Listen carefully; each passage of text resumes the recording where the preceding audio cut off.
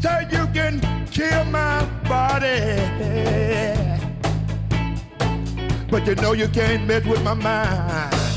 Welcome to Economics and Beyond. I'm Rob Johnson, president of the Institute for New Economic Thinking.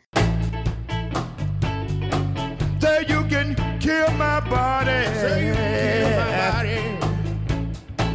but you know you can't mess with my mind. So no, you can't kill my mind. You know we'll go away. We're gonna go away. Come back, come back, come back, Come back. my second time.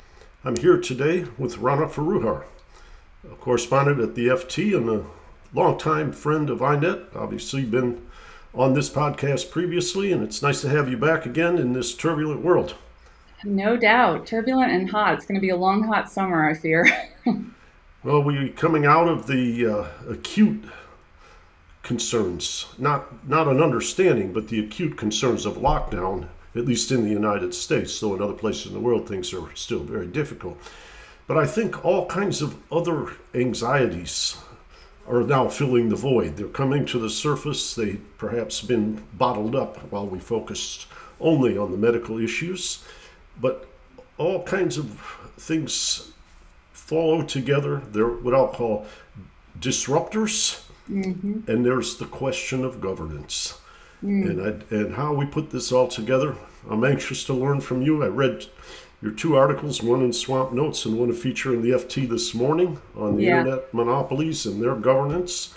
Our dear friend Jim Balsillie you cited and in your piece, and Jim, obviously going back to the very first meeting in 2010, has been a founding partner of INET, and he and the Center for International Governance Innovation are coming up on their 20th anniversary, and I'm looking forward to celebrating them. Yeah. And looking for the next 20 years as well in partnership. But Well, anyway, thanks for being here. yeah, thanks for having me. I'm kind of torn whether I want to start with big tech or New York City. And I think I'm going to start with the latter, kind of go a little micro and then build out because, you talk about coming out of the pandemic, and I'm sitting in New York. I know you're in the country at the moment, but you live in Harlem. I live in Brooklyn. I'm starting to see and just kind of feel a little bit of what the next few years and the challenges of the next few years are going to be like. And let me just give you an example. The part of my neighborhood in Brooklyn that is sort of still gentrifying, has still some affordable houses. The housing prices have gone up during the pandemic by 40%. So you are seeing a huge housing bubble in areas where there used to be reasonably affordable housing where people could be, commuting in if they needed to. You're also seeing all these incredibly hollowed out areas in Manhattan. I just came through Hudson Yards. I mean, I don't know who's paying for that, how much they're losing. I think that there are just these extremes that are starting to emerge. And all of that underscores not just monetary policy right now, but the last 40 years of monetary policy that have smoothed out the business cycles, but have also created some real imbalances that are nearly impossible for central bankers on their own to address. So that's just what I'm seeing walking around my neighborhood. I'm also seeing a tremendous amount of social and political anxiety, things like police reform. All that was happening pre-COVID. Now, post-COVID, as stimulus payments run out, as people start to, really start to feel the pain that we knew was coming, you're seeing rising crime rates. You're seeing police that are both overworked, in some cases overdeployed, but also incredibly anxious about what their role is. So this is just, I really feel like it's a very 1970s-ish kind of moment culturally in this city. And that really underscores, exactly where we knew we would be coming out of this pandemic: more inequality, an entirely two-tiered experience of the last 18 months. I mean, some of us, like you and I, have been at most inconvenienced in a rather minor way. And other people have been totally devastated. And we haven't even gotten into the developing markets yet and what's happening there and what will happen as the geopolitics of vaccine nationalism and the one world, two systems paradigm kind of start to fall out. So the one thing I am hopeful about, I know that was a lot, but I'll just say I'm very hopeful that over the weekend we saw movement towards this big G7 deal to put a floor on global taxation on corporations. That is such a crucial piece of what is needed to build back trust in governance, which is what we need to do pretty much anything else that we're going to be doing. Biden's just put out a $4 trillion, not just, but the $4 trillion stimulus package. Some of us think it could have been even bigger, but he has to sell it. Well, a very good way to sell it is to say, hey, we're going to get global corporations that are rich in intangibles, which are really the only kind of wealth that matters at the moment, to pay their fair share and not to play some kind of regulatory arbitrage and move it around. That not only addresses some of the inequality and capital labor imbalances that are underscoring all this tension, but it starts to get at can the U.S. still be a leader? Can it be a country that anybody wants to look for as a model? One of Biden's goals has been to create an alliance of liberal democracies around things like tech, tax, trade. So this is something I'm optimistic about. It's a good move. Well, even if New York City is not particularly encouraging, or at least there are profound dilemmas, and even if the North-South problems are problematic, there is some enthusiasm I'm sensing around Europe after being in Trento this week about this G7 cooperation across governments related to a minimum corporate tax. Yeah, it's so important. I actually argued as soon as Biden came into office, I argued that the first thing he should do from a foreign policy standpoint, and in some cases, really an economic standpoint, was try and get a transatlantic agreement around digital tax, trade, and tech regulation. This is taking on that piece of tax at a bigger level, and it's so important for a couple of reasons. One, as you well know, the vast majority of corporate wealth is now existing in intangible assets like software, IP, data, et cetera. That is so easy to move across borders. It's just very, very difficult for governments to keep track of this stuff, and there's a race to the bottom, and so that's why it's so important to get a baseline on this. Second reason it's important is Biden is, of course, trying to sell this $4 trillion infrastructure program, which is really what America needs to kind of bolster not only the fundamental things that make the economy run, but trust in government. Trust in government. Things like rural broadband, things like putting a floor under childcare and really starting to see human capital as I hate to even say the word capital, but to see human beings as assets rather than costs on a balance sheet. That's all super important, not only for the economy, but for trust. Now we have a way to pay for that. So if we can get corporations to pay their fair share and not have a race to the bottom globally, we can use that to invest in the things that the public sector needs to invest in. And then the third factor is it starts to give a little bit of a hope to the rest of the world and to Europe in particular, I think, which is the Europeans are still very skeptical about the Biden presidency. That they can look and say, all right, maybe the U.S. can lead again. Maybe it can develop some sort of a global alliance of liberal democracy based on values. That's very, very important because a lot of my European friends, particularly in places like France, just sort of feel like we're not going to try that hard. We're not going to make that extra push because we're just going to end up with the next Trump in 4 years. And I guess there is a sense, particularly with regard to climate change, that we all have to work together now. The example that came up in the context of Trento when I was talking with Mike Spence the other day is you have a situation in Africa where it's an equatorial region. There's no better place to put solar panels. But if Norway wants to build solar panels and be dark all winter, they can do it for about 1% real interest rate. And all the insurance companies and pension funds, everybody will storm in. in Africa, it costs about 8% more. And Yeah.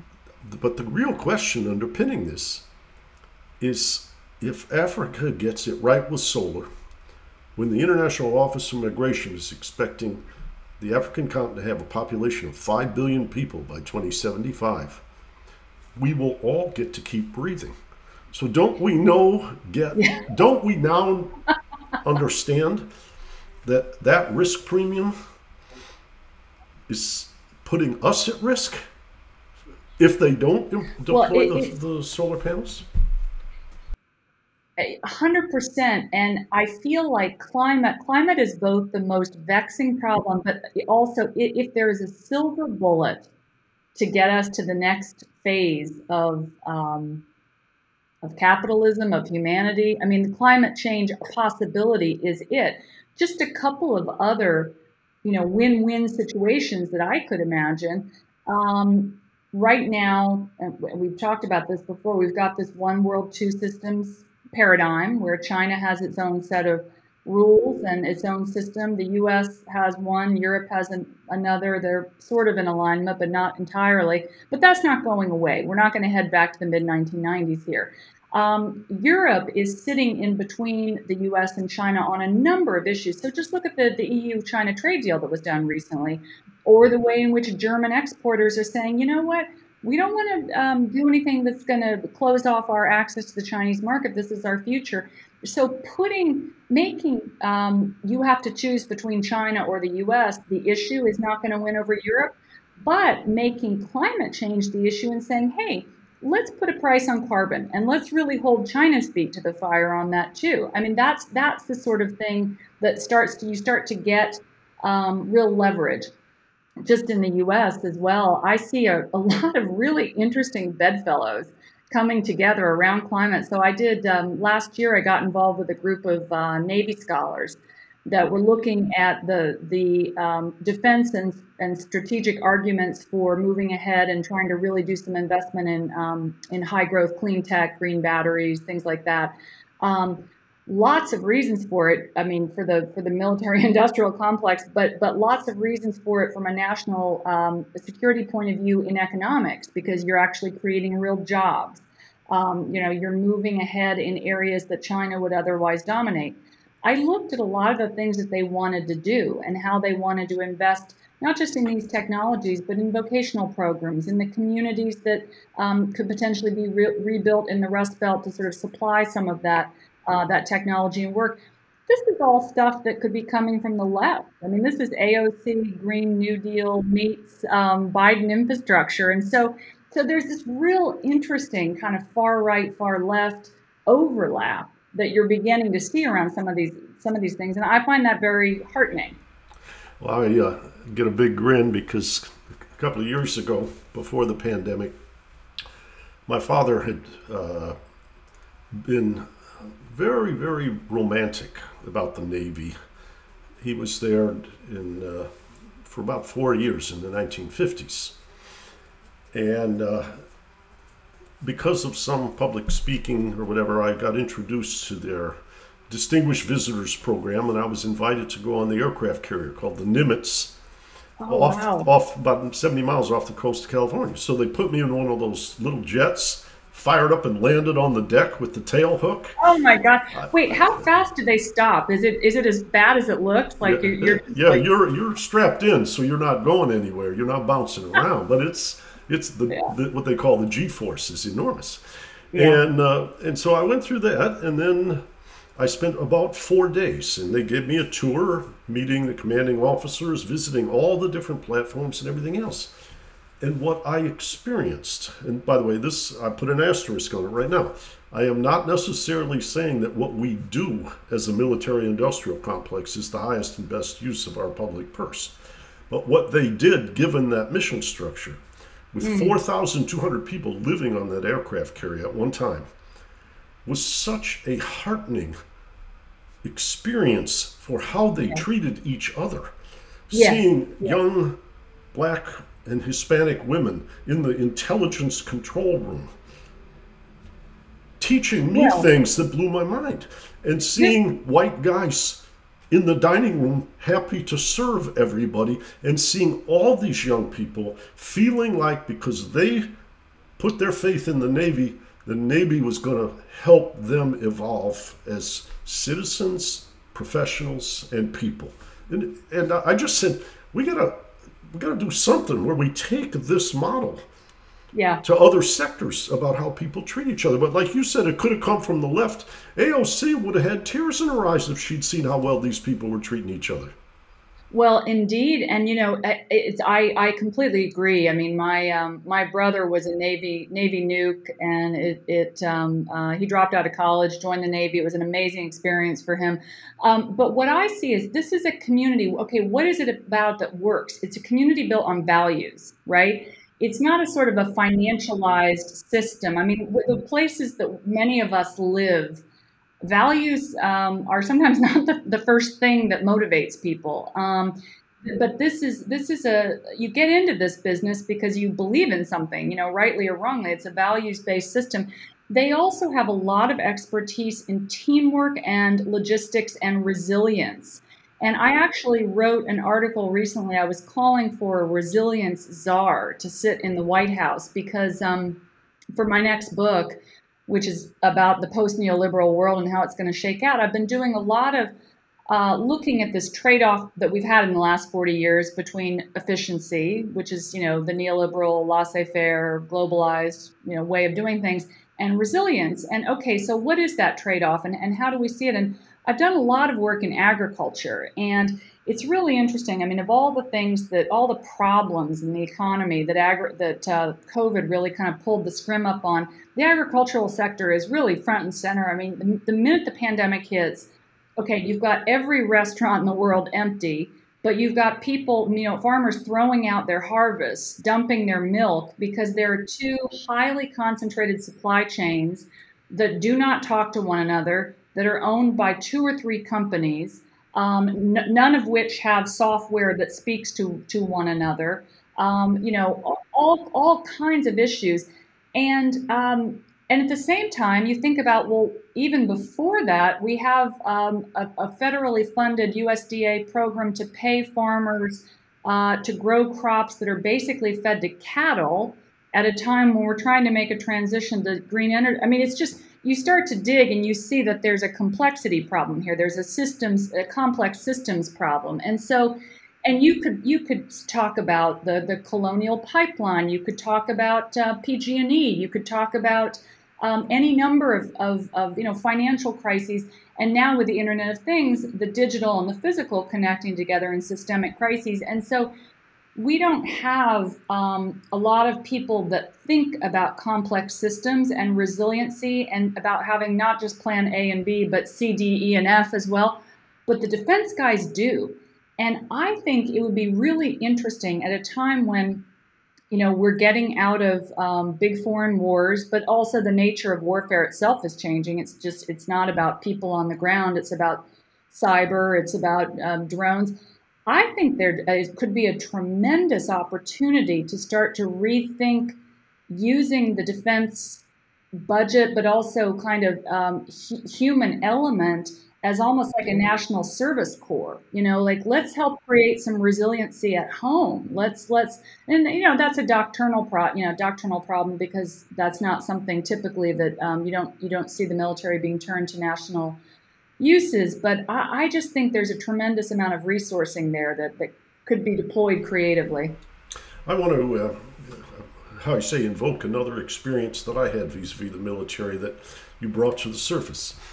About 15 years ago, I worked on making a documentary film called Taxi to the Dark Side with Alex Gibney. And while it was primarily about the use of torture and the scapegoating of soldiers who were given orders to perform forced interrogation. It was a dreadful film. It won the Oscar for Best Feature Documentary, which I'm surprised because it wasn't a happy story. But within that process of some of those soldiers being on trial and JAG officers and going to Annapolis and particularly going to West Point, and given my history as having worked in the hedge fund industry and worked in the United States Senate, I got all kinds of little, what I'll call sidebar conversations about the problem in this country is that we don't have values. We came to West Point. We're not getting rich. Now, there are retired generals and admirals who become lobbyists for Silicon Valley or the military industrial complex. It's not all that, super clean. But at that stage in their career, they're saying, guys from your sector, from finance, go into the government to make money for their firm, not to represent the taxpayer. This is driving me nuts. And I sense that what you might call the values debate, the moral clarity at places like West Point and Annapolis was at a very, very high level. And if you're saying, what's the common good? Yeah. These people who do what I'll call long-term scenario analysis, like Peter Schwartz's book, The Art of the Long View, National Intelligence Reports, they view their role in life as being stewards.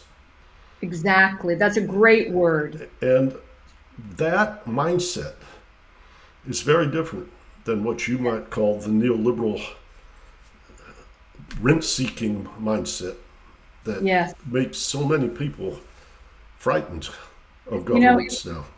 It's funny because I love talking to you because I always bounce off of your ideas in ways that surprise me. This idea of being a steward and understanding and serving the common good is so powerful. It's so basic, but it's so powerful. And it's so against the grain of the culture right now. And I was very interested. I was pretty fascinated to come across a little bit of research, some Brookings research recently about how even in the midst of the pandemic, they did some surveying across racial lines about optimism about the future. And if you put aside the kind of top 25 socioeconomic percent of the population and whites, the middle class whites in general, they tend to be pretty optimistic. But you look at kind of everybody else, Black Americans were actually more optimistic and more resilient in the face of what was happening. And I called up the researcher and I said, why is that? I mean, my gosh, these people, a lot of them have been on the front lines and they've had the sharpest, point of the spear of this pandemic. And she said community. A lot of people, a lot of Black communities find, they have, be it rooted in a church, some kind of religious institution, community institution. A lot of the kind of deaths of despair type places, that's what they didn't have. That's what they don't have. And actually, even if you look at religious whites, evangelicalism tends to be about your individual relationship with God as opposed to the serving of a community, which I thought was kind of fascinating. Yeah. Well, I got a little bit long-winded poem I want to read you. Ooh, I love it. It just came, it's called False Greatness. And this was inspired, which I mentioned at Trento yesterday, by my very high regard for a man named Tommaso Padoa-Schioppa, who gave the last speech at the first INET conference. He was a former Italian finance minister and economy minister before that. And he passed away in 2010, and I always encourage people to read his Per Jacobson lecture delivered at the IMF, because it was echoing. It was 60 days after the INET conference. But he was talking about we need sustainable finance, sustainable resources, and sustainable society. And the parable he talked about was the battle between Croesus and the emperor, because he felt that the great financial crisis was the byproduct of the domination of governance by wealth. And so when he passed, I had very fond memories. I'd known him for many years. And I found this poem that reminded me of his mindset and was a tribute to him. False Greatness by Isaac Watts. Milo forbear to call him blessed, that only boasts a large estate. Should all the treasures of the West meet and conspire to make him great. I know thy better thoughts, I know, Thy reason can't descend so low. Let a broad stream with golden sands through all his meadows roll. But he's but a wretch with all his lands that wears a narrow soul. He swells amidst his wealthy store and proudly poising what he weighs. In his own scale he finely lays huge heaps of shining ore. He spreads the balance wide to hold his manors and his farms, and cheat the beams with loads of gold he hugs between his arms. So might the plowboy climb a tree when Croesus mounts his throne, and both stand up and smile to see how long their shadows grown. Alas, how vain their fancies be to think that shape their own.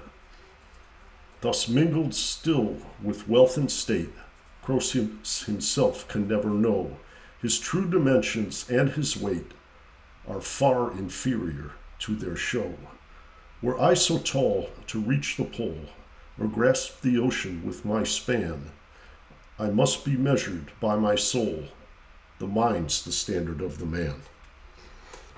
And I felt very strongly to this moment that Tommaso embodied the vision, the spirit, and the soul of the kind of public servant that the portrait you're painting today is beckoning for. Yeah. And it's just what matters. It's what matters. And, you had said to me a few years ago, we were talking about some of the capture in government, in politics, in the economy, in both the U.S. and China. And you said, I wonder actually if you would still agree with this, that the big question was going to be which country could best control its elites. And I wonder about that. And I am still an optimist about liberal democracy, but I have to say we cannot miss this moment. We cannot have a post-financial crisis moment where we don't get the right narrative and we don't really curb power. If we do that this time around, I think we're toast. And I'm trying to. I mean, the column I wrote today was really one of the things I want to do is this debate right now about curbing tech is starting to get dangerously narrow and dangerously complicated. And I think we have to pull back and keep the debate simple and say we have this wonderful new transformative technology, as we did in the railroad era or when the chip, silicon chip was invented or the computer revolution. And how do we want it to serve society? And what are the basic rules of the road?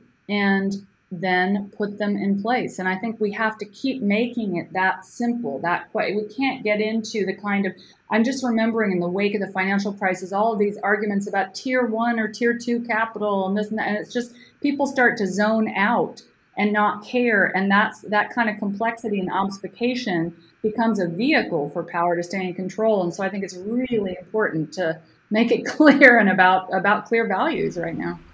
Yeah, it becomes a time when expertise can be used as marketing rather than as illumination. And, exactly. I think your concerns are very good. You talked about the conversation we had before.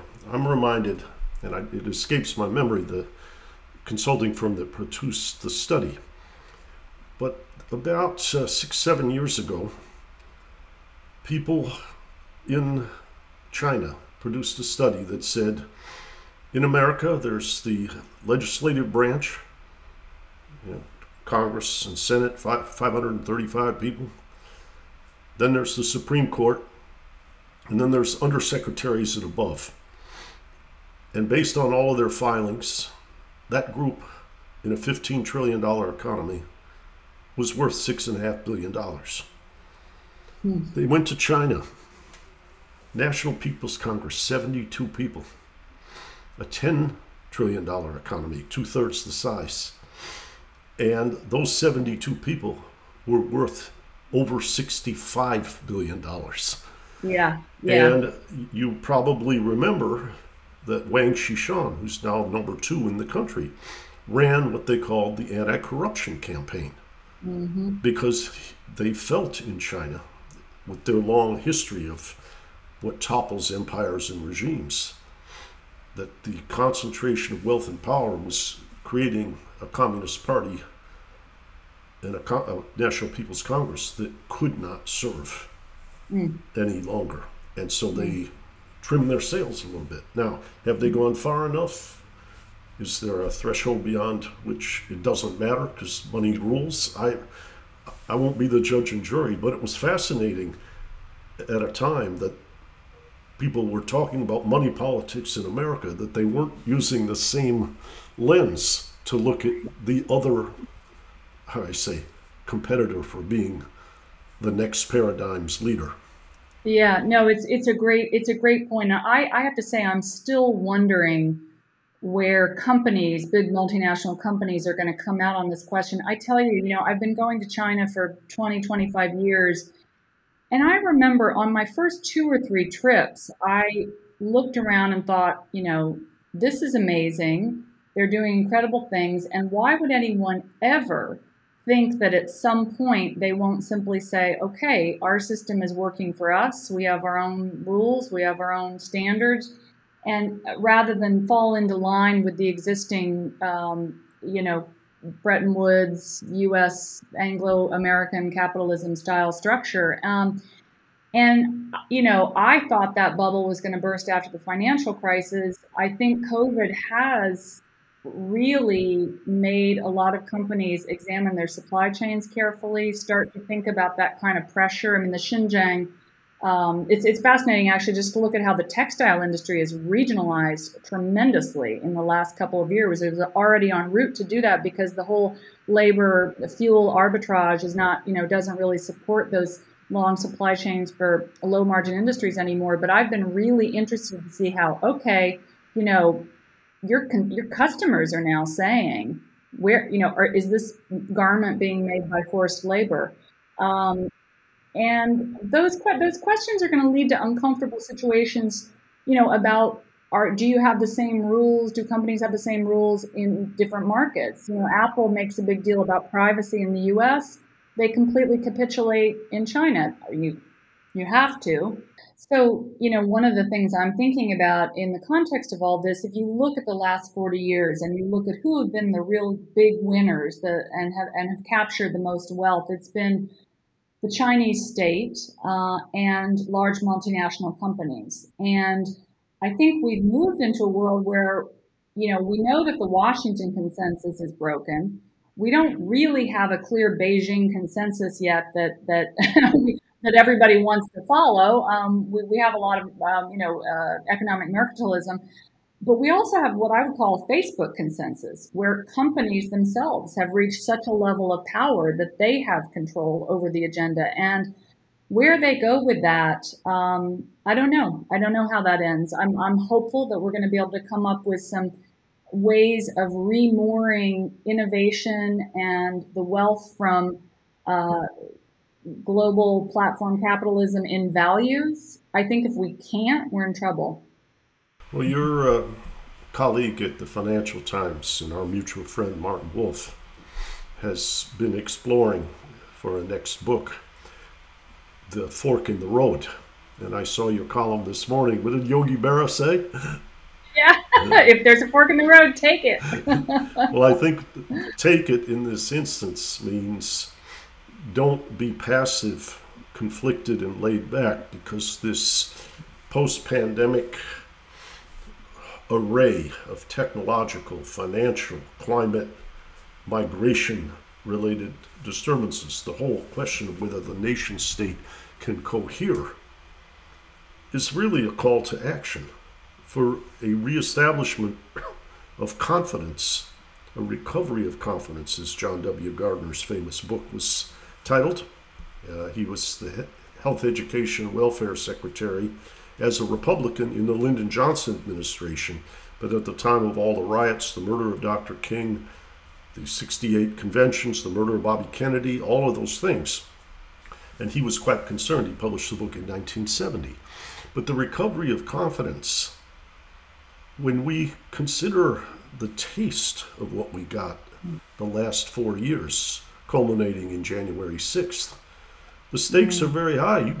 You gotta take that fork in the road. We've talked about so many of the big challenges, from climate change to one world, two systems, to the future of liberal democracy, surveillance capitalism. Um, I I sometimes feel that we have a little bit too much of a bifurcated debate in our circles, the sort of chattering classes between, all right, we have to either reset to the mid 1990s or we're going to be back in the 1930s. And I actually think there really is a happy medium in between. And this kind of goes back to where we started, this idea that, all right, why are we in this very difficult place? We're here because economic globalization ran way ahead of national politics. But now, for a variety of reasons, we have some tailwinds that could remoor those two things. A couple things I'm looking at are decentralized technology, the possibility of additive manufacturing, the possibility of sovereign-backed digital currencies to do much more targeted policy on a geographic basis. Just the idea that the place matters is kind of getting through to the economists, is a big deal. The fact that we were running models thinking that, 20 years ago, thinking that we could just create jobs and people would move wherever they were. Now we're saying, oh, actually, it kind of does matter whether you're in Austin or Georgia or Southern California, and let's think about crafting policy that way. Those are all things. I think also post-pandemic, the geographic shifts we're seeing, the work from home trend, the ability to kind of not have wealth so concentrated in 12 different cities, or be they in the U.S. or globally. I think those are all really hopeful tailwinds. And it also, God bless this administration, because they do have their heads down.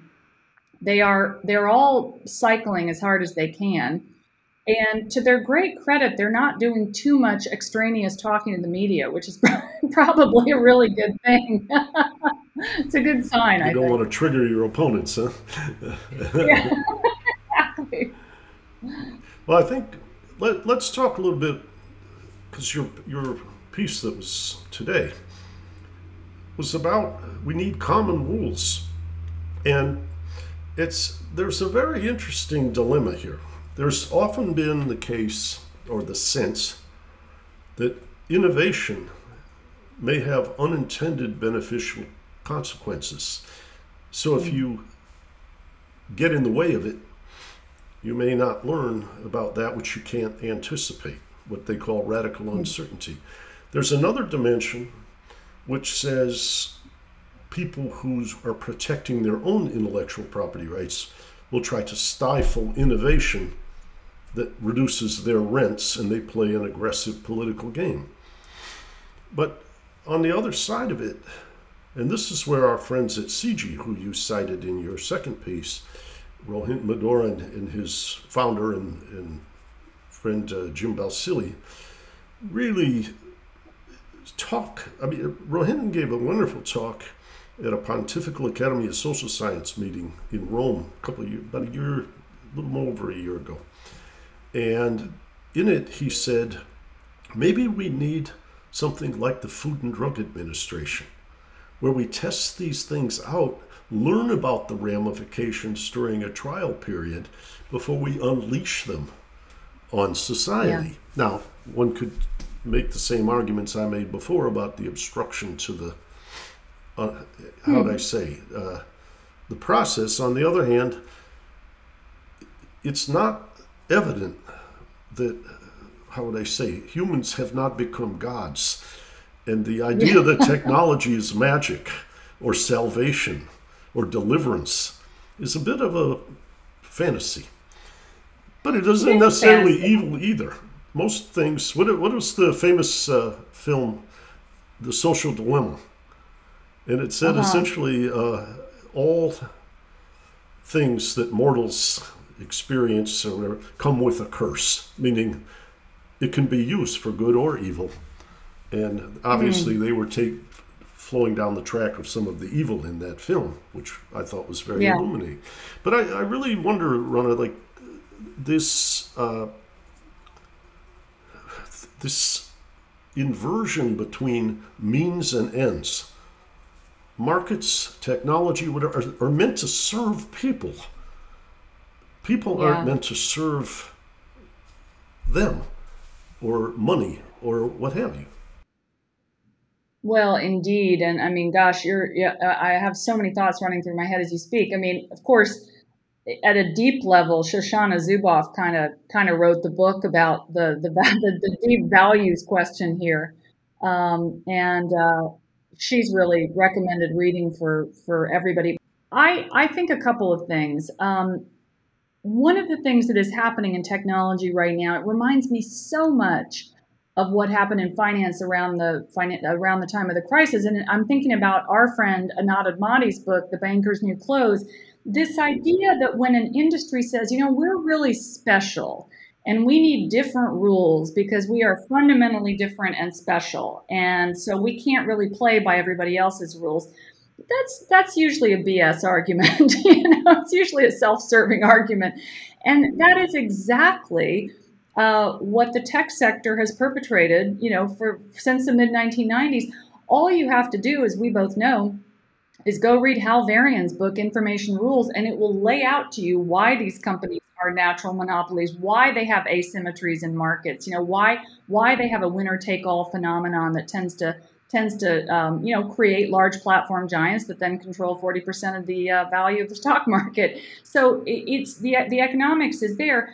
But we just have to create, I think the public sector has to just create an even playing field. So one of the things that I think we could do, and other activists have proposed this as well, is start to set some common ground rules for the gig economy. So for example, we have a big capital labor divide. We're starting to see a little bit of gains to labor because of some of the political forces at work right now.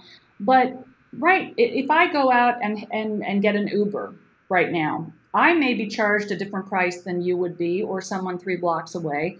The driver has no idea what the worth of his labor for 3 or 4 other potential providers in the same moment. That is not being collated in one place. Uber owns all the data in its platform. Lyft owns the data in its platform, and that's just ride sharing.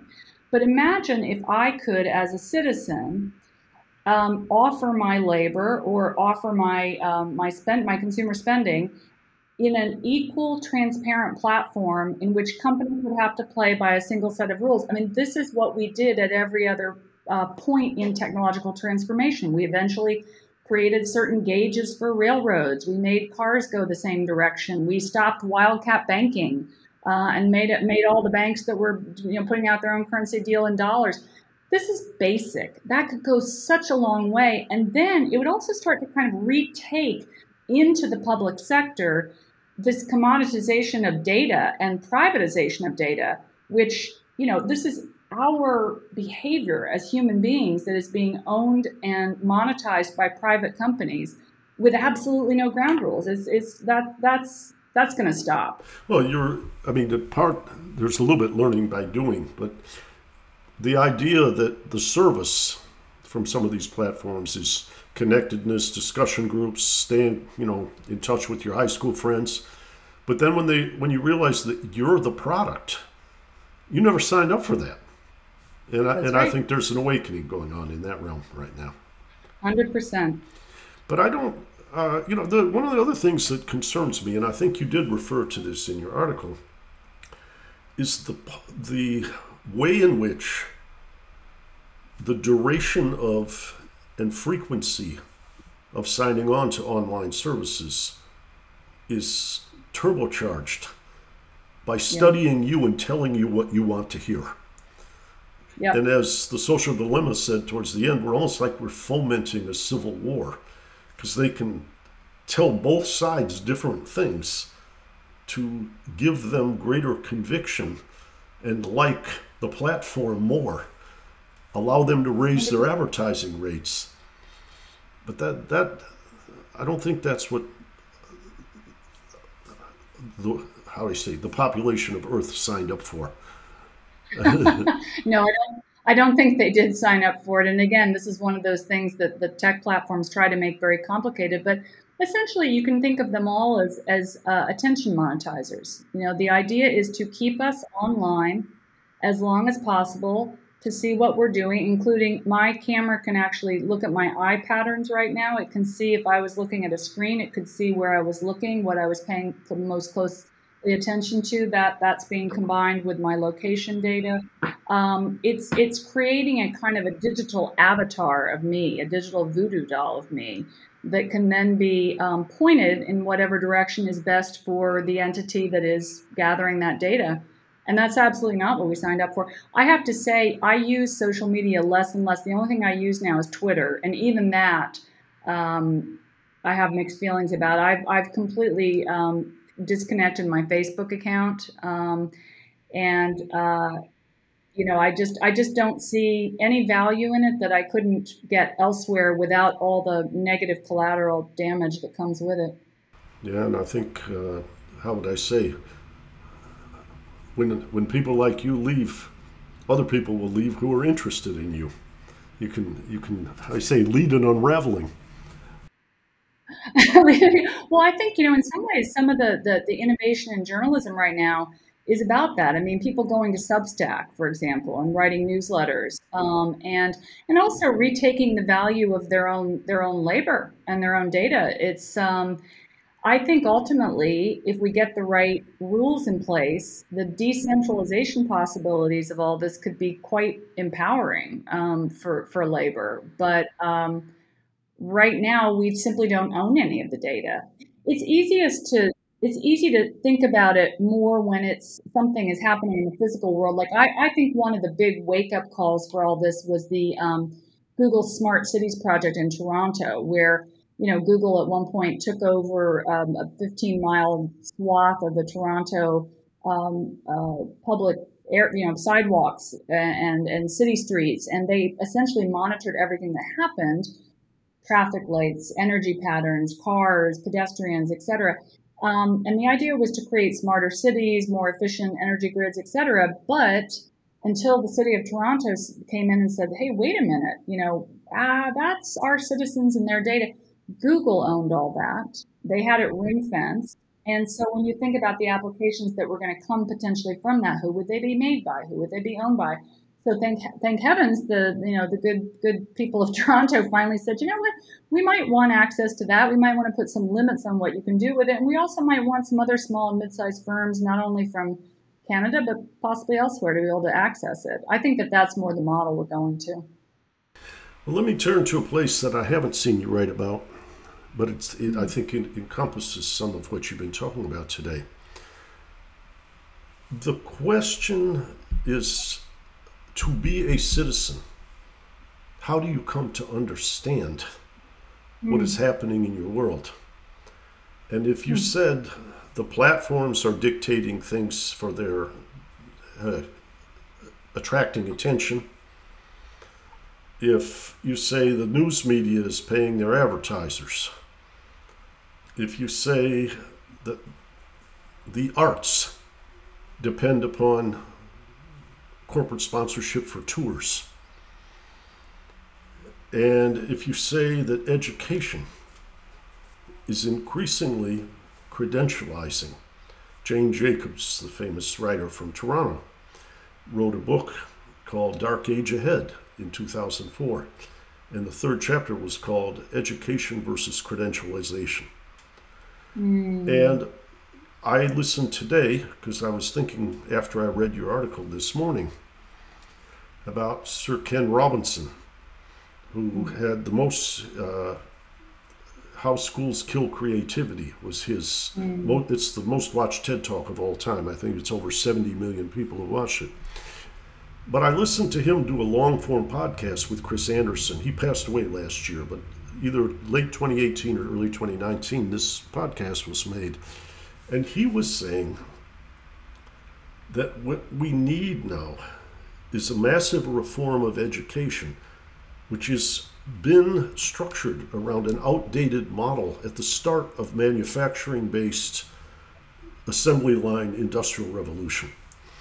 And now what I'll call service-based, knowledge-intensive team creativity and different forms of intelligence. He often brings the arts in to the mixture of education. In other words, different forms of brilliance. And I'm very concerned, particularly with climate. I've been reading some of the philosophies of Native Americans as I prepared for some climate podcasts. And what's on the curriculum? What are we teaching our children? What are we telling them is important? How are we structuring our society? Are we educating citizens or inputs to production? All of these questions make me worry about the quality of the body politic that governance could support. But governance needs to be affirmed when good governance does take place. 100%. And, a lot of the people that are thinking about this, at mid-level ranks in government, really, they are doing God's work. A couple things came to mind as you were speaking about Native Americans and their ideas about nature. I mean, what you're talking about is real cognitive diversity. And that's something that I think we still need a lot more of. We have a lot of talk about diversity, particularly within the university system. It's become, as you well know, just a very hot topic. We've got probably the end of affirmative action coming. We've got a lot of identity politics issues in universities in general. I think we need to focus on cognitive diversity. I wrote recently in one of my online newsletters, my colleague Ed and I were talking about the top tier universities and the debate over diversity. My daughter, her father's Iranian, I'm half Turkish. She rooms with two Asian American women, a woman of Indian ethnicity, but they all come pretty much from upper middle class homes, have progressive politics, went to big city selective high schools. That's not diversity, really. I saw a lot more diversity actually in my daughter's public high school, which you'll know about. It was Bard Manhattan, which is one of these. And this is, I really like this model of reinventing secondary school. We spend a lot of time thinking about what universities should look like and what community colleges should look like in this country. I mean, top universities are going to do fine. There's more demand than there is supply. Community colleges they're great in some areas, but they're problematic and broken in a lot of others. I think what we need to be doing is exactly what you just said. Going back to post-World War II, we had a big revamp of education. We need that now, and we should do it, I think, at the secondary level and start pushing 2 years of college into secondary schools, which is very easy. It's being done already. My daughter graduated with an associate's degree. There's plenty of high schools in New York where you can do that. And then you can go out if you want to work, if you need to work. And while you're getting more education, you have a blend of the classical and the practical. I mean, I'd like to see, and I think we need, programmers that think about data ethics and plumbers that think about poetry. I mean, this kind of classism and in the meritocracy is about, who gets to be educated in what way is really outdated, actually. Mm-hmm. And I think what you might call, I'll go back to John W. Gardner. We have to encourage dissent, not crush it. Because that's part of the nourishment. That's part of the different vantage points, different ways of seeing. And if you're essentially being schooled to be an obedient input to production, you're not being schooled to be a particularly helpful citizen. Educated sheep. That's right. What's the gentleman's name at Yale? Deerswitz? Yeah, that's right. That's right. By the way, I believe he has a new book out called The Death of the Artist. And don't tell me that. The theaters are opening up this fall. I don't want to think about the death of the artist. Well, I think that's why I alert someone like you, because you have a platform and an extraordinary imagination, and it allows me to, perhaps stir the drink a little bit when I get a chance to talk with you. You've stirred many a drink for me, and you have been a guiding intellectual light and a support. So thank you, Rob, for doing that, and thank you for doing this podcast with me. And let's keep it up. It's my pleasure. We'll be back again before too much time passes, I'm sure. But Okay. thanks for today, and thanks for your articles this morning. Thanks so much for having me. And check out more from the Institute for New Economic Thinking at ineteconomics.org. And I'll tell it and speak it and think it and breathe it, and reflect from the mountains so all souls can see it. And I'll stand on the ocean until I start sinking, but I'll know my song well before I start singing.